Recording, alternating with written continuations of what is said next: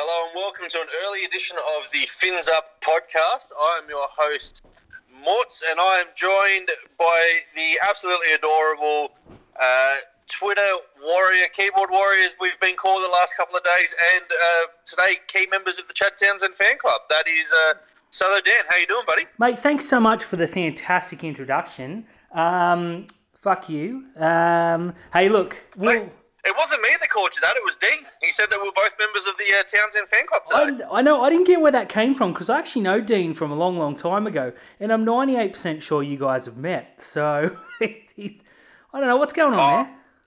I would have no clue who he is. That guy just really annoys me. But Dan, we are doing the weekly review a night earlier because we have an incredible guest for tomorrow night's podcast. Very special guest, mate. We'll be announcing it on Twitter either tonight or tomorrow morning, trying to get some questions that we'll largely ignore because we are super good at this, at hosting. I'm really excited, mate. I'm feeling real good about this. Yeah, I'm going to say that he is probably up there with the best guests that we've had. Like, obviously, Toby Rudolph is unbelievable, and we've had Gaz and the marketing person from the social media educator from Facebook and Twitter. But this guy coming on is pretty big. It's I'm impressed that you've landed this one, Dan. This is a big fish, mate. Thanks so much. I'm really excited, but I'm feeling good. I finally asked him over the weekend after a victory. So life's good at the moment. I won't lie to you. So did you ask him out and then you asked him on the podcast, or did you go the other way? We'll find out tomorrow, mate. All right, let's move into the week that was. The Newcastle Knights 27, the Broncos 6. Dan, I'll pass this one over to you. What were your thoughts on this game? My thoughts are, I know it's only the Broncos, but I thought the Knights were pretty outstanding, and I'm starting to believe that perhaps, maybe, just possibly, they might be the real deal this year.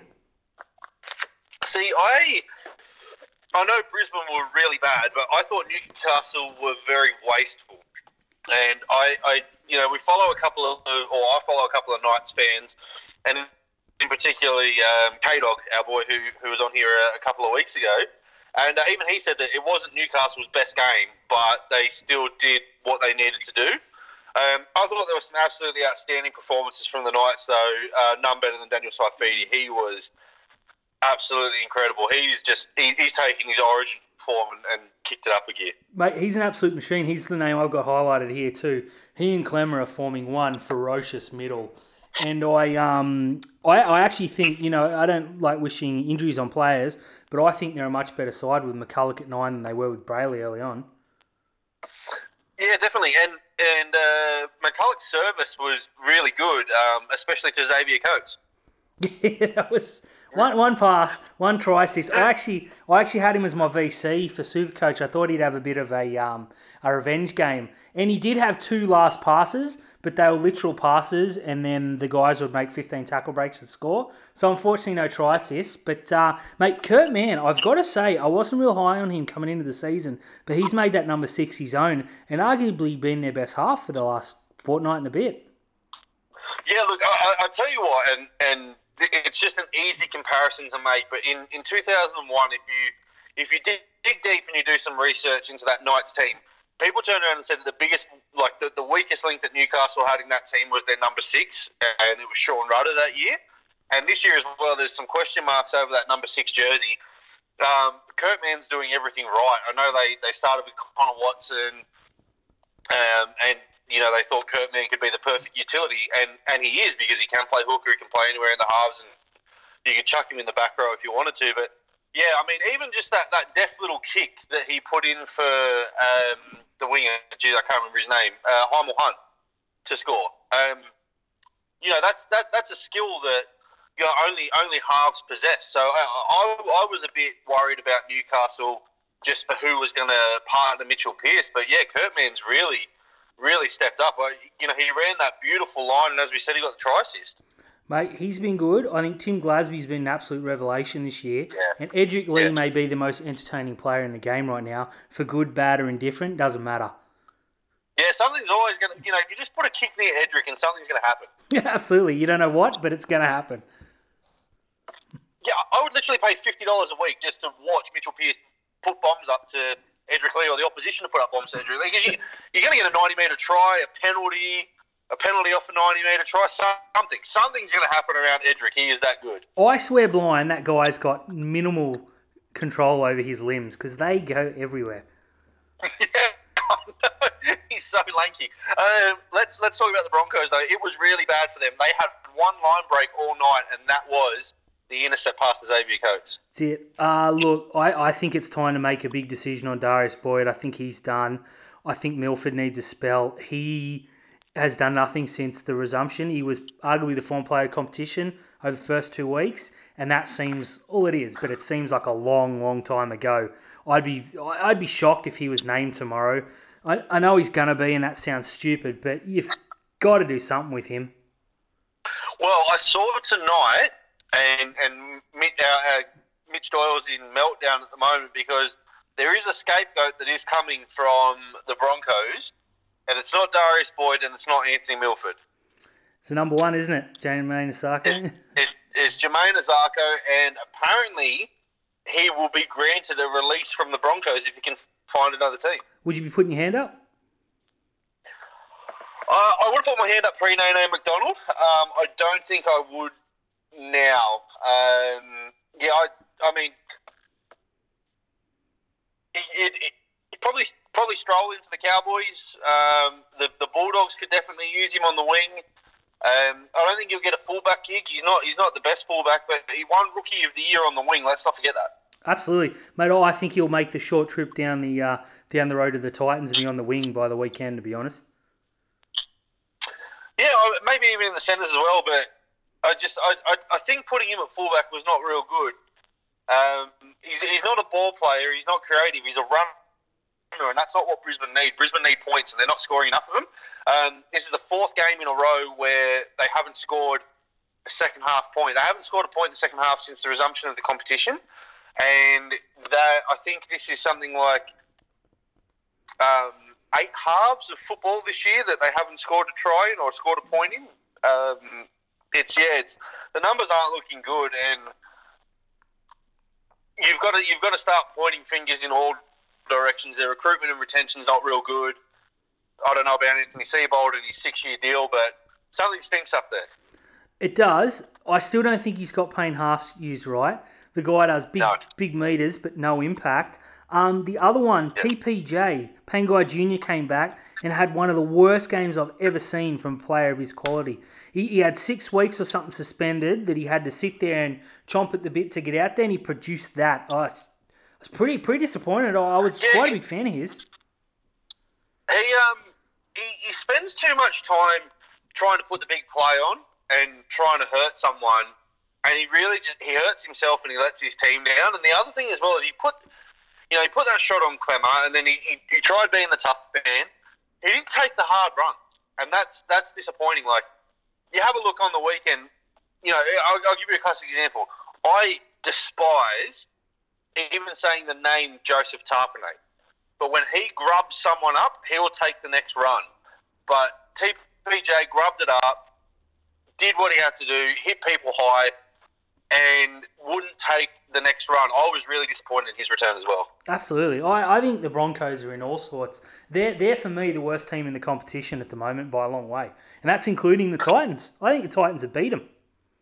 Yeah, look, I mean, they play each other this weekend, but I think in terms of rosters, they are the worst team in the competition. Like, obviously, the Titans are just absolute bulk, but the amount of quality that's in that Broncos side, they should be comfortably in the top 8, not 14th. They're sitting 14th at the moment. Absolutely. Says it all. That team on paper, I mean, that forward pack alone, you throw in Milford, you throw in Asako, who was brilliant last year. They're just, I don't know what's going on up there, but they got absolutely smashed in this game, and I don't think it surprised many people. No, I mean, I comfortably tipped the Knights 13+. And on the tipping comp at work, I actually tipped the the footy tips. I tipped the Knights by 20, and fucking Pearce had to kick field goal, didn't he? He did. Well, that's what we get for bagging Pearce. So fair call. Yeah. Let's move on. Souths 40, the Warriors 12. scoreline flooded South a bit because the Warriors bombed 5 tries, but in the end, that's just what bad teams do. It is. I thought South were by far the better team, as the scoreline suggests.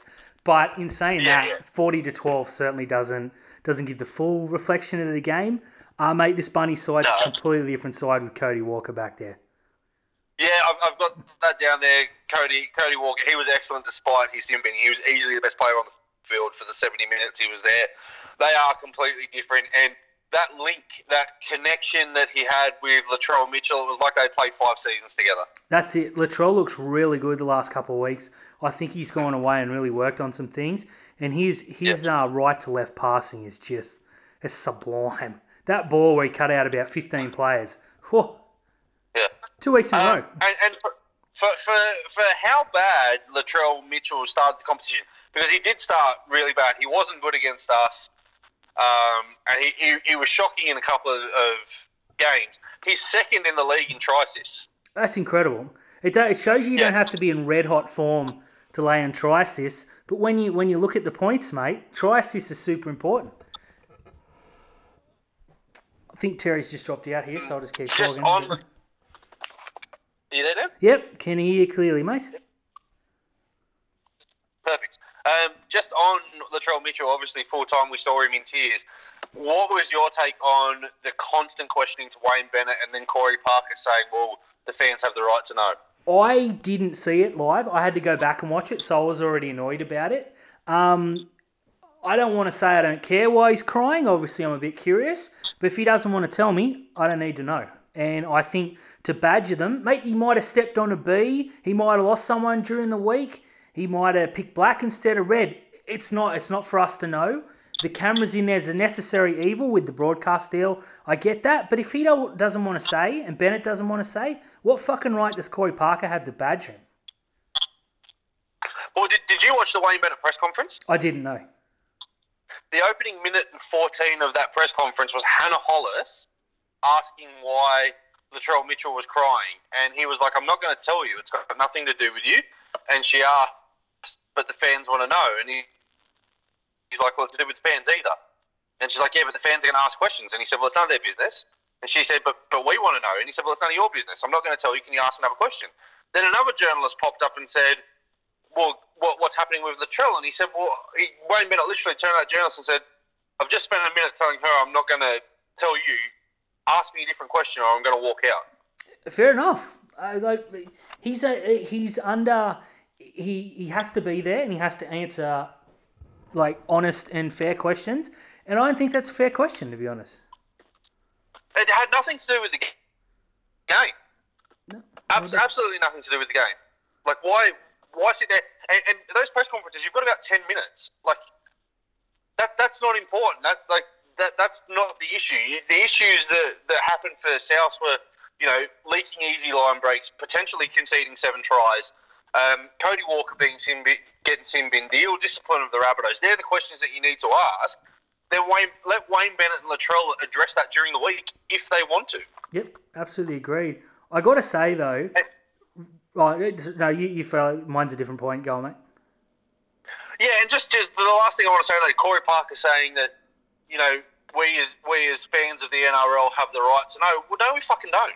We don't have the right to know what's going on whatsoever with that. Talk about the guy's incredible form that he's in at the moment. Talk about this transition that he's making from centre to fullback. Talk about how he's turned his form from, looking like he was going to be dropped or moved to being, up there in the breath of the top tier fullbacks and players in the competition again. Don't ask why he was crying. It's no one's fucking business. Couldn't agree. Couldn't agree more. Literally, he might have walked off the field and thought, I had a really bad game despite getting 3 tries. Like, fuck, who the fuck cares? Exactly right. It's not important. But speaking of top quality fullbacks, Roger Tuivasa-Sheck, I don't know what's going on over there. I know last year he was absolutely incredible and he's a Dally M winner, but I didn't see the first half of this game. I only caught the highlights and then watched full second half. He just doesn't look like the same player as last year. He's still getting the run meters, nowhere near in the league of last year and the year before, but he just doesn't seem to be linking with Green and Nikorima.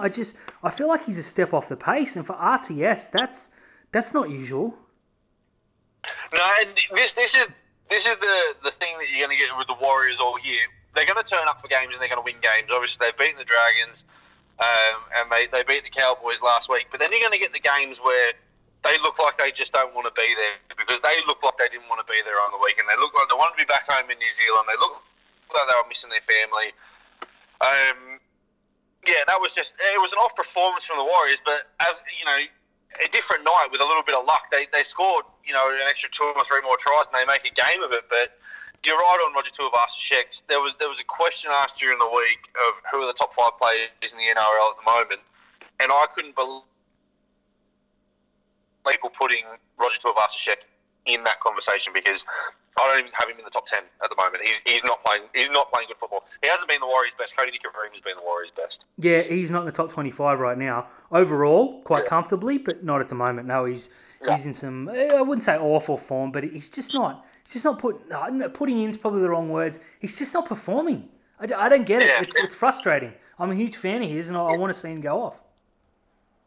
Yeah, and it's at that, he's probably getting to that point in his career now as well. Is he going to stay at the Warriors or is he going to come back to Sydney and try and chase a premiership? Because he's not going to get by the Warriors in the next 3 to 5 years. So it'll be interesting to see how this plays on. When the NRL gets back to the norm, what's going to happen with Roger Tuivasa-Sheck. But he really needs for the Warriors to be competitive. He needs to be good, and he's not good at the moment. Agreed. Moving on, Penrith 21, the Storm 14. I actually didn't watch this game. I was listening to it on the radio. We were driving out to my mum's house, a nice 6-hour drive on Friday night. But everything that I heard was just Penrith just muscled up and gave the Storm a really good game of football. Absolutely. Nathan Cleary has come back a man possessed from his TikTok break. He's one of the form players, one of the form halves. Yeah. He massively outplayed Munster, and that's no mean feat. They kept Pappenhausen relatively quiet.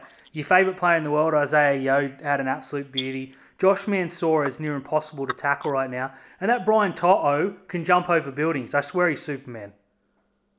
Yeah, just with Nathan Cleary, it just shows how nice it is to have a number 7 with a kicking game. Oh, tell me about it. Because Cleary's influence on that game was not that of like an Andrew Johns style halfback. His influence was exactly what happened to us the previous week. Kick to the corners, good kick chase. Obviously, he put that bomb up for kick out for the match-winning play. He kicked that 40-metre field goal under pressure as well. Was a nice way to cap the game off. I like what you said about Mansour and To'o. They're not the biggest players in the world, but they're making huge meters. You're right. They can't be tackled. I thought the big difference for Penrith from the last couple of weeks was Dylan Edwards coming back, and he came back in really good form. He did. I love Dylan Edwards. I love the way he's a wiry little bloke. He's not Billy Slater-like, but he reminds me of the way Billy Slater just schemes across and looks for gaps. But, mate, for me, James Fisher-Harris right now is unbelievable. Just elite. He bashed that Storm pack. And this isn't a bum Storm pack. This is one of the best forward packs in the game. Like, I was stoked because, you and I hate Penrith. But right now, I'm enjoying watching them because they just play some entertaining bash and crash footy. Yeah, I've got on here James Fisher-Harris. Absolutely unbelievable. For mine, he's the form forward of the competition. I know somehow Jason Taumalolo is on top of the Daly M's at the moment. I cannot believe that for a second. Fisher-Harris is he's a fucking man possessed, and if I was going to give $1 million to another forward in the competition at the moment, it's him. Yeah, absolutely. He does not like to be tackled. The way he was throwing Storm defenders off the other night was something fun to watch. And he plays a classic game of kill the deal with the pill. Like, whoever's got the ball, if his eyes lock with you, you're fucked. He's put the shot on. Get out of the way. This is a fun game. I watched the game in the second. I watched the game on Saturday on Fox Sports with the replay. So you only get that condensed hour version. So I did miss some stuff in there. Ironically, that was probably the time when Isaiah Yeo decided to have a run because I didn't see much of him again. I know his stats looked all right, but yeah, I honestly didn't see him. The highlight for me still is Viliami Kikau's hair. He's so, mate. You tell him it's no good. I dare you. Like that bloke is an absolute machine. And when that ball went up, I was I'd had a few beers, so I was talking to myself, of course, and I was like, he's going to get that because I got him in my fantasy side, and sure enough, virtually untouched. And I don't blame him because I wouldn't go up there either. I was going to say, you saw Pappenhausen sprinting across the field, and then he saw Kickout coming. Pappenhausen was like, no, fuck that. Let's try and get that try back. Dug a hole, mate. It was this was fun, and Yeah. I said the Panthers had some soft wins early on, but I reckon they're a genuine top 4 threat now. And to beat the Storm in this kind of game, this wasn't a 41-40 game. This is a game they dominated pretty much most of the game. Huge message. Yeah. And I know you said that they kept Munster relatively quiet, but for mine, Munster was the Storm's best player. He kept them in that game. I thought when, listening to it on the radio, when Melbourne kicked that penalty to make it 14-all, it just felt like, even in the car, you could just feel that the game was turning. Melbourne turned that wheel. They were about to, score another try, score another 2 tries or whatever. For mine, though, I think there's been a bit of a letdown in the Storm backline. And I think they really need to focus some recruitment on getting some good players down there because their backline's just not firing in the way that a Storm backline fires. You're right. They miss Will Chambers, and not last year's Will Chambers, the Will Chambers of old. He's the bloke that would be up in your face doing all sorts of shit. They definitely miss that. I quite like that Olam, but it's not the same class.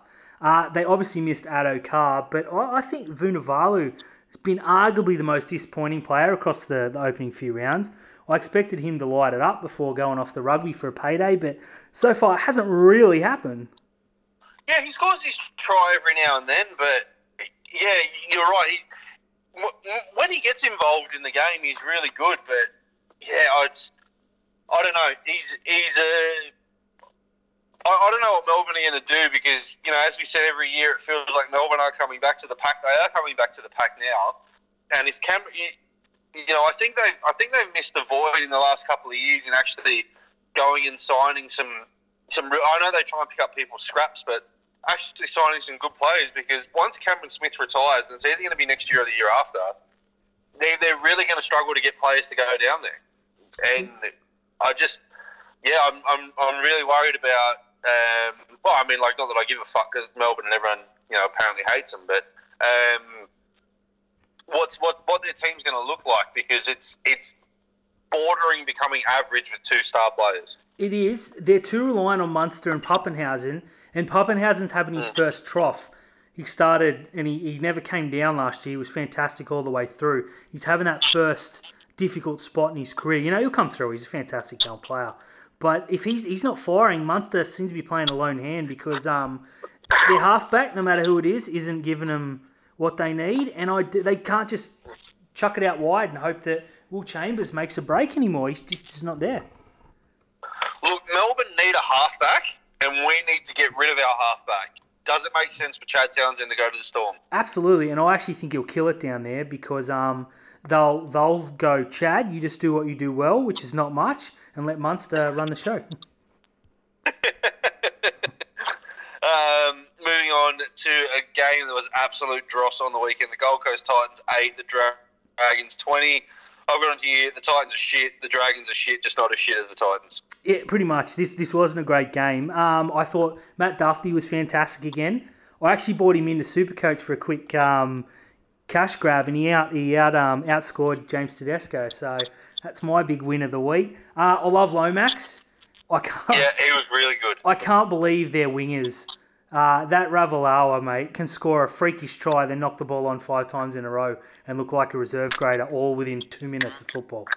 Frizzell aside, their forward pack, they were pretty dominant, although, to be honest, they weren't playing a very good team as much as the Titans pretend to put in. Mate, last week I said Bryce Cartwright played really well. I take it back. He and Proctor didn't even make 100 metres between them despite 160 minutes of football. That's fucking criminal. Yeah. I will say this for the Titans. Fodawaker is the player that they need to build their team around. And I think, honestly, the Rabbitohs signed the wrong player. If they needed to grab someone out of that Titans pack, he was the one they needed to get because Jai Arrow. I mean, I know Jai Arrow got 150 metres this week, but for me, Fodawaker's the better player. Arrow makes average meters. Like, he makes big meters because none of the other players in the back row do anything. But they're soft meters. It's hit up, hit up, hit up. Whereas Fodawaker comes from bloody Red Hill and flies through you. And that guy is one of my favourite players to watch. I thought Jamin Jolliffe was one of their fucking incredible. He came on like a man possessed. I haven't seen that since I think we beat the Mounties early on last year for the Jets, and he was fantastic. Yeah. But this was next level. I was like, who the fuck's this guy? Then I remembered that he's part of our premiership winning team last year. It's good to see. Yeah, I've got Jollife's stats here. 18 runs for 188 metres, 52 post-contact metres. He had 28 of 29 tackles. He had 2 tackle breaks. And he didn't give away a penalty, and he didn't make an error. That is a bad oversight, getting rid of him from our, like, we had him in our side, locked up and secured, and we let him go for an opportunity because he would be great in our starting pack at the moment. He will be. To our credit, he hasn't done that before this week. But I back him. He's a great bloke. He was great fun shouting the free beers on the Jets night where we were celebrating. But apart from those two, mate, the two middlemen for the Titans, not much. What do you make of Corey Thompson? I know he wasn't there for long. He's really average. He's just a typical Titans player. But going back to Jolliffe, his stats aren't too bad. He's averaging 100 metres a game. His defence is up around about 93%. He doesn't really make many bad reads. He's only had 2 errors this year, and he hasn't given a penalty away. I still think, if you want to compare him to someone like Royce Hunt, I probably would rather have Jolliffe on the bench. But Corey Thompson, yeah, he's just a typical Titans player. I tweeted it out. Shout out to Corey Thompson leaving the 9th place Tigers for the 16th place Titans. That's his gap. He's a bottom 8 player. He's a squad filler. That's what he is. I agree. Geez, the Titans, they can find an injury. Seriously. Like, there are so many games where they end up with 1, 2, or even no one on the bench. Dead set. But that's, again, like, some injuries in rugby league are just unlucky. A popped ACL or, a knee-on-knee clash that Teddy had in 2014 that ruptured his patella tendon in half. And then you've just got others where your heart's not in it, you take a bad hit up, you cop a shot, and you got a concussion. And it just, are their hearts in it, or are they just playing for a paycheck? I'm looking at someone like Tyrone Peachey. When he's out there, he doesn't look like he gives a fuck about that team. Mate, he made 100 metres on the weekend sideways and about 18 forward. I cannot think of a player who delivered so much promise early on who has delivered so little as Tyrone Peachey. When he was picked for Origin, he signed for the Titans. I thought this guy's going to he's on a trajectory to the top. He's going to be unstoppable. And honestly, he wouldn't make any other side in the NRL right now. No. And I remember when he left, like, we gave him his debut in the Women of League round in 2013. Luke Lewis got injured. He was a late caller. And he scored that chip and chase try that was taken off of him because he pushed the Reece Robinson at the time. He was the Canberra fullback. He apparently pushed him in the back. Tyrone Peachey went back to New South Wales Cup and absolutely murdered it and won the premiership for the Storks that year. We beat, when we were aligned with Melbourne, we beat Penrith in the grand final. He was untouchable. He signed for Penrith. He sort of showed some promise, and now he's just wasted his career going to the Titans. He obviously wants out of the Titans, but no one wants him at the moment. I don't blame him. He's on massive money, and he's not doing anything. He's got to take a huge pay cut and take a punt on himself if he wants a career outside the ordinary. Speaking of that win over the Penrith Juniors a couple of years ago, do you remember who was the fullback against Nathan Gardner that day? For Penrith? Yeah. Was in 2013, was Nathan Gardner even the fullback? He was for us. Did he play, though? He did, and the opposition fullback. Who was it? It was young Matt Moylan. Oh, really? Yeah, it was. I watched the highlights the other night, and he had an absolute shocker. It was fantastic. So. I was absolutely annihilated in Coffs Harbour that day. So I remember we won 36-8. That's pretty much all I remember from it. Yep, and it was Avar had a night out, and they absolutely bathed the right hand side for the Panthers. I think Cartwright was there too because they were supposed to flog us. No. We ran away with the comp that year. No one touched us. Yeah, but they were talking about how they had built, and they were coming good, and they were going to flog us. And I went in thinking, we'll win this, and we ended up winning quite easily. Yeah, and I remember because obviously I've got a lot of family and friends who were. This is great nostalgia, by the way. We should probably do a whole podcast on that game. But just before we move on, everyone a lot of my family and friends that day were like, "Oh, well, you were signed with the Storm, and it was their players who did the damage." Out of the 36 points, Cronulla scored 32 of them, and Ovar scored one try. So we absolutely murdered them that day. We did. Good times. Look, that going off on that tear gave that game the credit that it deserved because it was shit. Absolutely. Tigers 36, North Queensland 20. First half, the Tigers looked absolutely sensational, Dan. Did you catch this game? I certainly did. At half time, I said to my mate who's a Tigers fan, so if you guys don't win 50-0, you should be fuming. And he said, we won't score a point in the second half and we'll concede 20. So, smartass was exactly on Very point. Close. I couldn't believe it in the second half. The Tigers came out full of rah-rah, we don't want to let... They didn't give a shit. 36 points, damage was done. Moses and Bai had spiders on him. No one could get near him. Harry Grant is just an absolute freak. And that Tigers pack, which I'm not a big fan of, I can't think of anyone in that pack that would sort of make the Sharks maybe 12. And he got injured, and they just fucking belted the Cowboys for 40 minutes. Yeah, that was really not the Cowboys that you're expecting. But again, it just shows that they've only beaten the Titans and the Bulldogs, and they've played some good teams around that, and they haven't won and they haven't been in games. And yes, they did win the second half 20-2, but the Tigers didn't care. They had won that game. Yeah, pretty much. They had won that game. They shut up shop and they did what they had to do to win. They still got the 13+. It would have been nice if they could have won by 30 because we would have jumped the Cowboys and gone into 10th, but that's okay. The second half was, really odd. What were your thoughts on the penalty try? I remember thinking it was a try at the time. I don't remember any controversy. Felt scored, and the guy came across and tried to kick the ball out, and obviously made contact. He didn't make much contact with him, and to the letter of the law, it was a penalty try. But I was watching the game with a West Tigers fan who was blowing up, and he was like, "This is the reason why I don't watch rugby league anymore." I was like, "Mate, you've been watching this game for 68 minutes. You're still fucking watching it." Yeah. Wait, was it the 8-point try? Do you mean? Yeah. Yeah, I do. I was going to say, I don't remember a penalty try.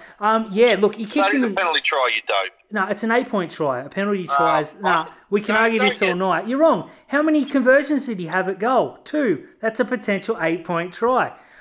He kicked Cole Felt in the head. It had to be a 8-point try. Yeah.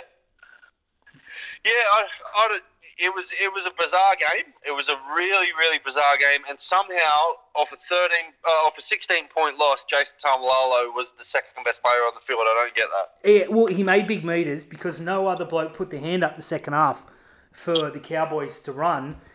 But he made 220 meters. But so what? They were 36 points down before he did anything. The first thing he did was drop the ball on the second fucking tackle of the game, and they never looked in it after. On stats alone, yeah, he probably was worth the 2 points. But you tell me Mbai was a mile better, Harry Grant was better, Josh Reynolds was better. There's a couple of forwards. Aloiai was better. He wasn't in the top 5 or 6 players. But because of the stats, you got to give him the points. I think it's bullshit. Yeah. And shout out to me as well. I gave Kyle Felt an absolute pasting in the first half, and he was probably the best player in the second half of the game. He comes out and scores 2 tries. Could have had another couple too, so that was good fun. Yeah. This was the game I just wanted to skip to get to the main event, and it actually delivered on over delivered even. Yeah, it was a fun, entertaining game because there was just tries everywhere, but it wasn't a game that you'd walk away and go, you know what, I'll record that and watch it later. It was like, oh, I'm glad I watched that. Now I don't ever have to watch it again. Exactly right. Moving on. Roosters 24, the Eels 10. The Roosters make it 4 straight games, winning by 13 plus. They are really good. They are scary good. They are scary good because when Parramatta scored to equal things up, when Mike Acevo buried James He killed a man. Oh my God. I was laughing so hard until I saw the replay and I thought, oh shit, Teddy's really hurt here. And I could only joke after he got up and walked off.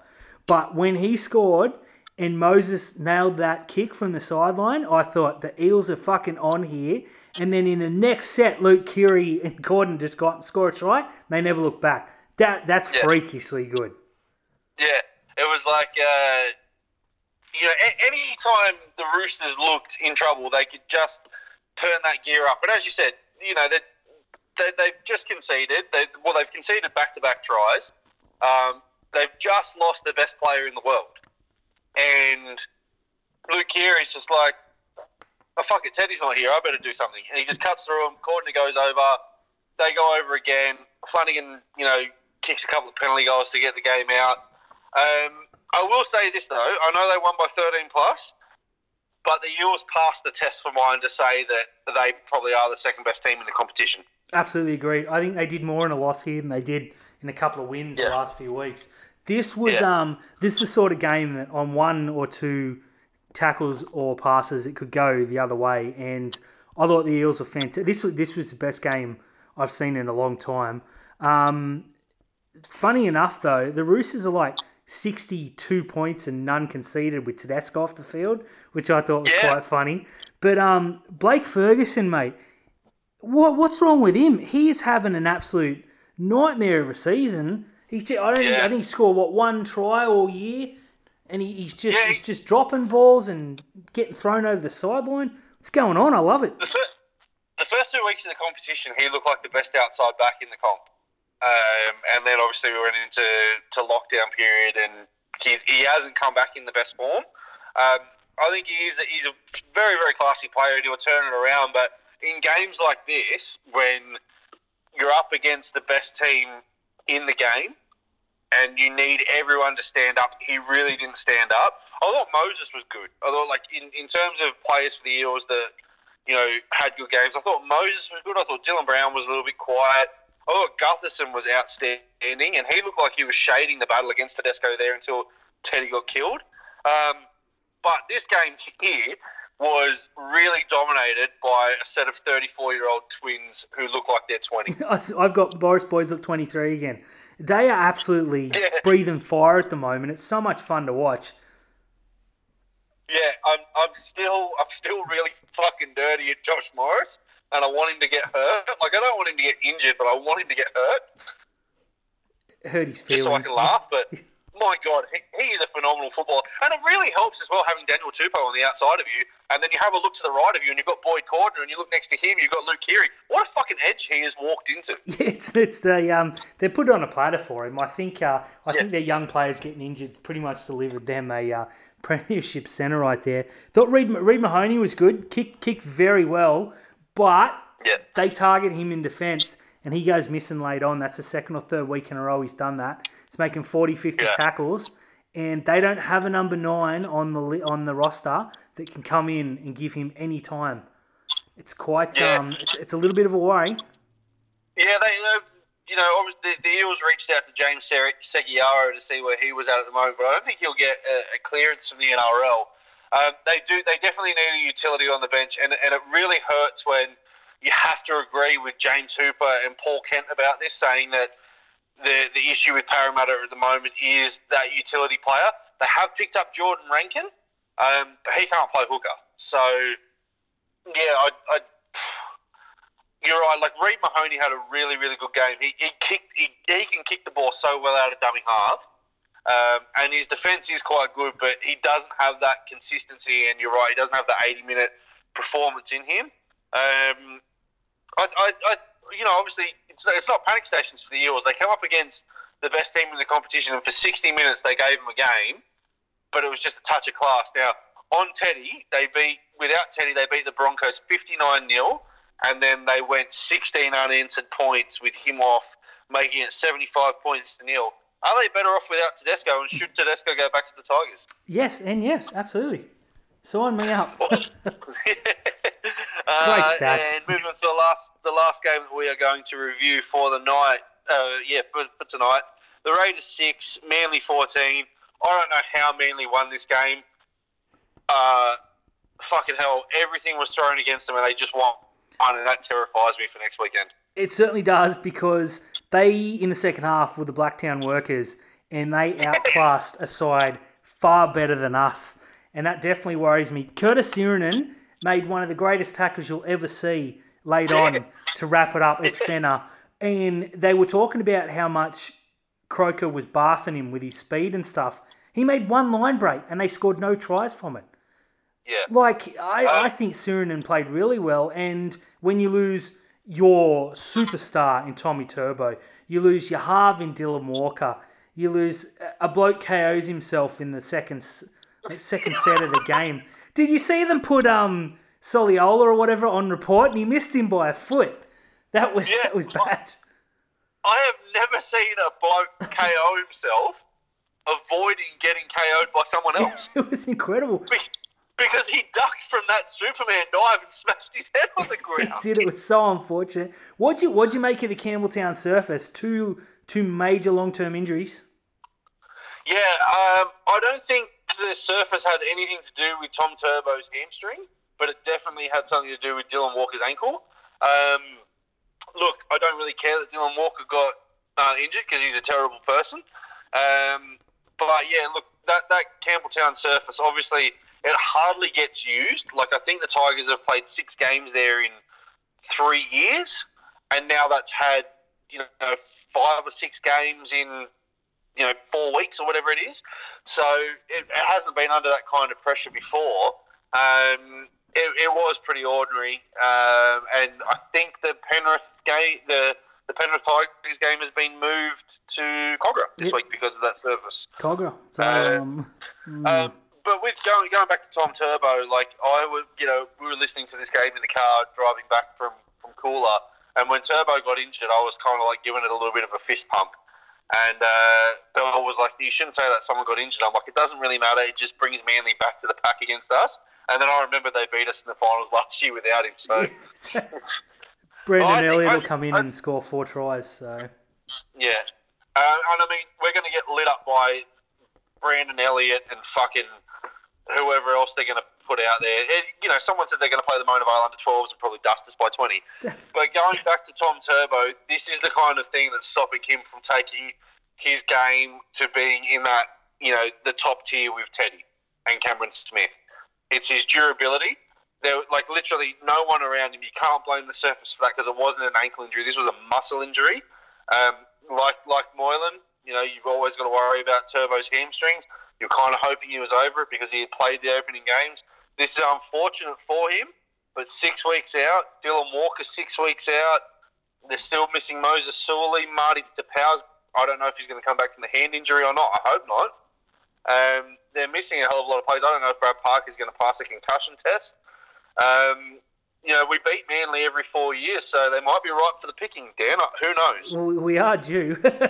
Mate, did you see after the game Adam Fanua-Blake took a picture with Aaron Molan's cutout and made a joke? Yeah. That's good banter, but it'd be heaps funnier if I wasn't sure that he beat the shit out of that cardboard cutout after. Yeah, that's true.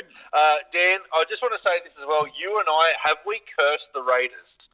Because on a podcast a couple of weeks ago, we asked if the Raiders were the premiership favourites. We both said yes. Since then, they've lost to the Knights 34-18. They unconvincingly beat the Tigers 14-6 when they didn't deserve to win that game. And then they've been beaten by 14-man Manly with no Turbo and no Walker for over 70 minutes of the game. We've cursed the Raiders. I couldn't be happier. We have. The Roosters are premiership favourites. The Eagles are the premiership favourites. Who else do we hate? Storm are the premiership favourites. Yeah, Penrith the premiership favourites. Penrith premiership favourites. Oh, I like it. Fuck them all. Look, everyone's the premiership favourites except for another. Let's do this. That's it. Let's win by default. All right. Let's move on to the news. We've just talked about it. Walker and Turbo out for 6 weeks. Manly will get some other players back. But yeah, that's going to be the missing link for them. I know they've got Lachlan Croker, who's going to come into the six, who's played next to Cherry Evans before. Brendan Elliott's probably going to go to their fullback spot. Unfortunately for Manly, just as they were starting to make that run up the ladder, I know they've got the Sharks, but then they've got a bit of a tougher run afterwards. I think that's going to bring them down the pack, losing those two players. They might see themselves drop out of the top 8 in about 4 weeks. Oh, absolutely. Lucky Turbo's got an injury in him every year. He does one or two of these. He'll be back in time to get him into the finals. I wouldn't worry. After losing 40 points to 12 to South Sydney, the New Zealand Warriors shocked the league by sacking Steve Carney. Do you think that was a harsh move? Absolutely. In terms of results, probably not. But in terms of expectation this year, compared to what they've had to face and what they've done, I think sacking him is he can't even go home. He can't go back to New Zealand. There's a bloody you just can't travel at the moment. So he's got to sit up there with those lot as a coach who's been sacked when they really could have done this at the end of the year. Maybe tapped him on the shoulder and said, hey, look, we'll give you the rest of the year, but after that we're going to look elsewhere. I think the timing was almost criminal because Tohu Harris has come out and said some players want to go home. The only reason they stayed is because Akani gave them a father figure and kept their mind off things. And I think any hope that the Warriors had of producing anything is pretty much gone now, and I wouldn't be surprised if they get absolutely belted off the park this week, purely because I don't think they care anymore. Yeah, I'm glad you said that because, the players were hurting, and they were all over social media going, we didn't want this. Obviously, they're the ones that aren't performing. But let's have a look at this. Don't worry about pre-lockdown. You've got to have a look at post-lockdown. They've been forced to be away from their families. They're 2-2. The games they've won, they've looked good. The games they've lost, they lost 26-0 to Penrith, and they lost 40-12 to South Sydney. Now, there are two teams that are going to be in the top 8. The Warriors aren't going to be in the top 8. But you're absolutely right. You hit the nail on the head when you said if they wanted rid of Carney, they should have said to him, you're not in our plans next year. We are going to sack you. We're not going to sack you now. We need you to get us through this until we can get back to New Zealand or until we can find another coach, because they've sacked him and Todd Payton is taking over while they conduct a search for the coaches. You shouldn't just go and sack the bloke without having the backup plan, because that just makes you look even stupider. It does, and Todd Payton's come out and said that he can't believe it, and he's really bummed by the decision. That's not the kind of guy you want leading, a guy who's missing his mate and his mentor coming in. Like, Payton will give it his all, and by all accounts, I think he was assistant at Melbourne for a little bit. So he comes with a decent pedigree, but talk about a baptism of fire. Hey, mate, here's 17, decent but not great players, missing their families, their kids, their mums, their dads, whatever, wives, whatever. Good luck. I mean, what the fuck? Yeah. That's ridiculous. Yeah. And apparently Dean Pay is going to be sacked on Thursday, and they've reached out to Craig Bellamy and Wayne Bennett. I think, again, they would be a bit stupid to sack Dean Pay at the moment. He's got them in games. Obviously, they're not winning games, so they don't have a very talented roster. But it should be the case of, okay, we're going to look for another coach. We'll give you till the end of the year, and then we can move you on. Many people are saying that Dean Pay should just walk. What are your thoughts on that? I don't think sacking him's going to achieve anything. Bellamy's not coming. I don't think Bennett's going to the Bulldogs. Bennett doesn't want to rebuild. He wants to go to a place that has a premiership winning side and win it. I can't see Bellamy putting his reputation on the line to come back and coach this rabble. Dean Pay's overseen this side for 3 years, and he's made like 2 signings, DWZ and someone else, I can't remember. But that's it. But he's had nothing. He's had no salary cap space. They're still paying players that are playing for other teams now. They're finally getting into a spot where they can, do a little bit with recruitment. They're only a year or 2 off, and then they sack the bloke. I mean, unless you've got someone like Demetrio or maybe Tuvi ready to put their hand up now, sacking him achieves nothing as far as I'm concerned. I'm with you on that one. Again, they've reached out to 2 guys who aren't going to put their reputation to go into a rebuild. Like, by the time the Dogs have rebuilt, Wayne Bennett's going to be in a nursing home. I don't think Bellamy is going to leave Melbourne for any other job apart from a top 4 team. He may go to the Broncos because there is some talent and some money up there. But yeah, I couldn't say. If they were to sign Bellamy, it'd have to be for $2 million a year, and then they're just not achieving anything anyway. Absolutely. It's just this sack the coach mentality. It doesn't fix everything. I don't know. I don't know what they're doing. Dan, before we go on to the tips, I've got a game that I'm going to stun you with. You've had no preparation for this. It's a game called Who Would You Rather, where I'm going to compare statistics of 2 players, and you're going to tell me which player you want, and then Curtis I'll reveal Scott. who the players you were. Huh? I want Curtis Scott. Go on. So player A, both these players, and all the players that I'm comparing are in the same position. Player A is averaging 134 metres off 10 metres per run. He's 98% tackles, 2 errors in his 6 games with 0 penalties. Player B is averaging 140 metres per game, only 9.3 metres per run. He's averaging 94% of his tackles, has made 5 errors, but hasn't given away any penalties. Who are you taking? Mate, player A or player B? it depends, because if one's playing in a team that hasn't won any games and is putting his hand up for hard hit-ups, and the other's coasting in. I know you're looking for player A here because you're trying to get me on the Curtis Scott thing, but look, they're very similar. There's a few more errors in one and a couple of metres left, but you go and play These are both forwards. They're not backs. Well, you go and play at A based on statistics only. Okay, so player A is James Tarmo. Mm-hmm. And we've compared him to Jesse Bromwich. Mm-hmm. And this year as well, on the eye test, I would take James Tarmo over Jesse Bromwich as well. The next player, we're comparing 2 other players here. One has 3 tries, 3 try assists, 91% defence, 0 line breaks, but 8 line break assists. The other player has 1 try, 2 try assists, 83% defence, 1 line break, 7 line break assists. Who you going, player A or player B? I like the 8 line break assists. I've got to go A, mate. Yeah, so it's 8 line break assists over 7 line breaks. You've picked Kyle Flanagan over Mitchell Moses. Look, I love Kyle Flanagan. I'm not going to lie. Mitch Moses, one of my favourite players too. No loss. Mm-hmm. No loss. Okay, and here we are. Finally, player A, 105 metres a game, Yep. 2 tries, 3.5 tackle breaks, 84% defence, 6 errors, 3 penalties, 0 try assists, 2 line breaks, 3 line break assists. Yep. Player B, 113 metres, 1 try, 3 tackle breaks per game, 84% defence, 7 errors, 1 penalty, 0 try assists, 1 line break assist. Who you got? Oh, they're almost identical. I'm going. I'll go the second player because I got more meters, but only by a few. Just. Yeah. Okay. Do you know who you've picked? No. You have picked Curtis Scott over BJ Leilua. Nah, I knew it was that. I knew it was a fucking setup. Look, their stats are almost the same. Curtis Scott's been shit this year. He's been absolute ragdoll shit.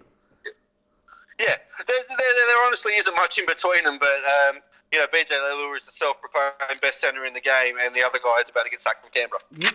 So that was a little bit of fun. I like it, mate. Moving on, let's tip the games. We have Thursday night an absolute crack at Penrith versus South Sydney. I think Penrith's forwards will roll through the South Sydney pack, and their backs will capitalise. But this is a battle of the halves I'm really looking forward to. Dan, I'm going to pick Penrith. Mate, Penrith for me too. I think they need to win this to really, really establish himself. And I think, like you said, Fisher Harris is just a beast, and I can't see anyone matching him for South.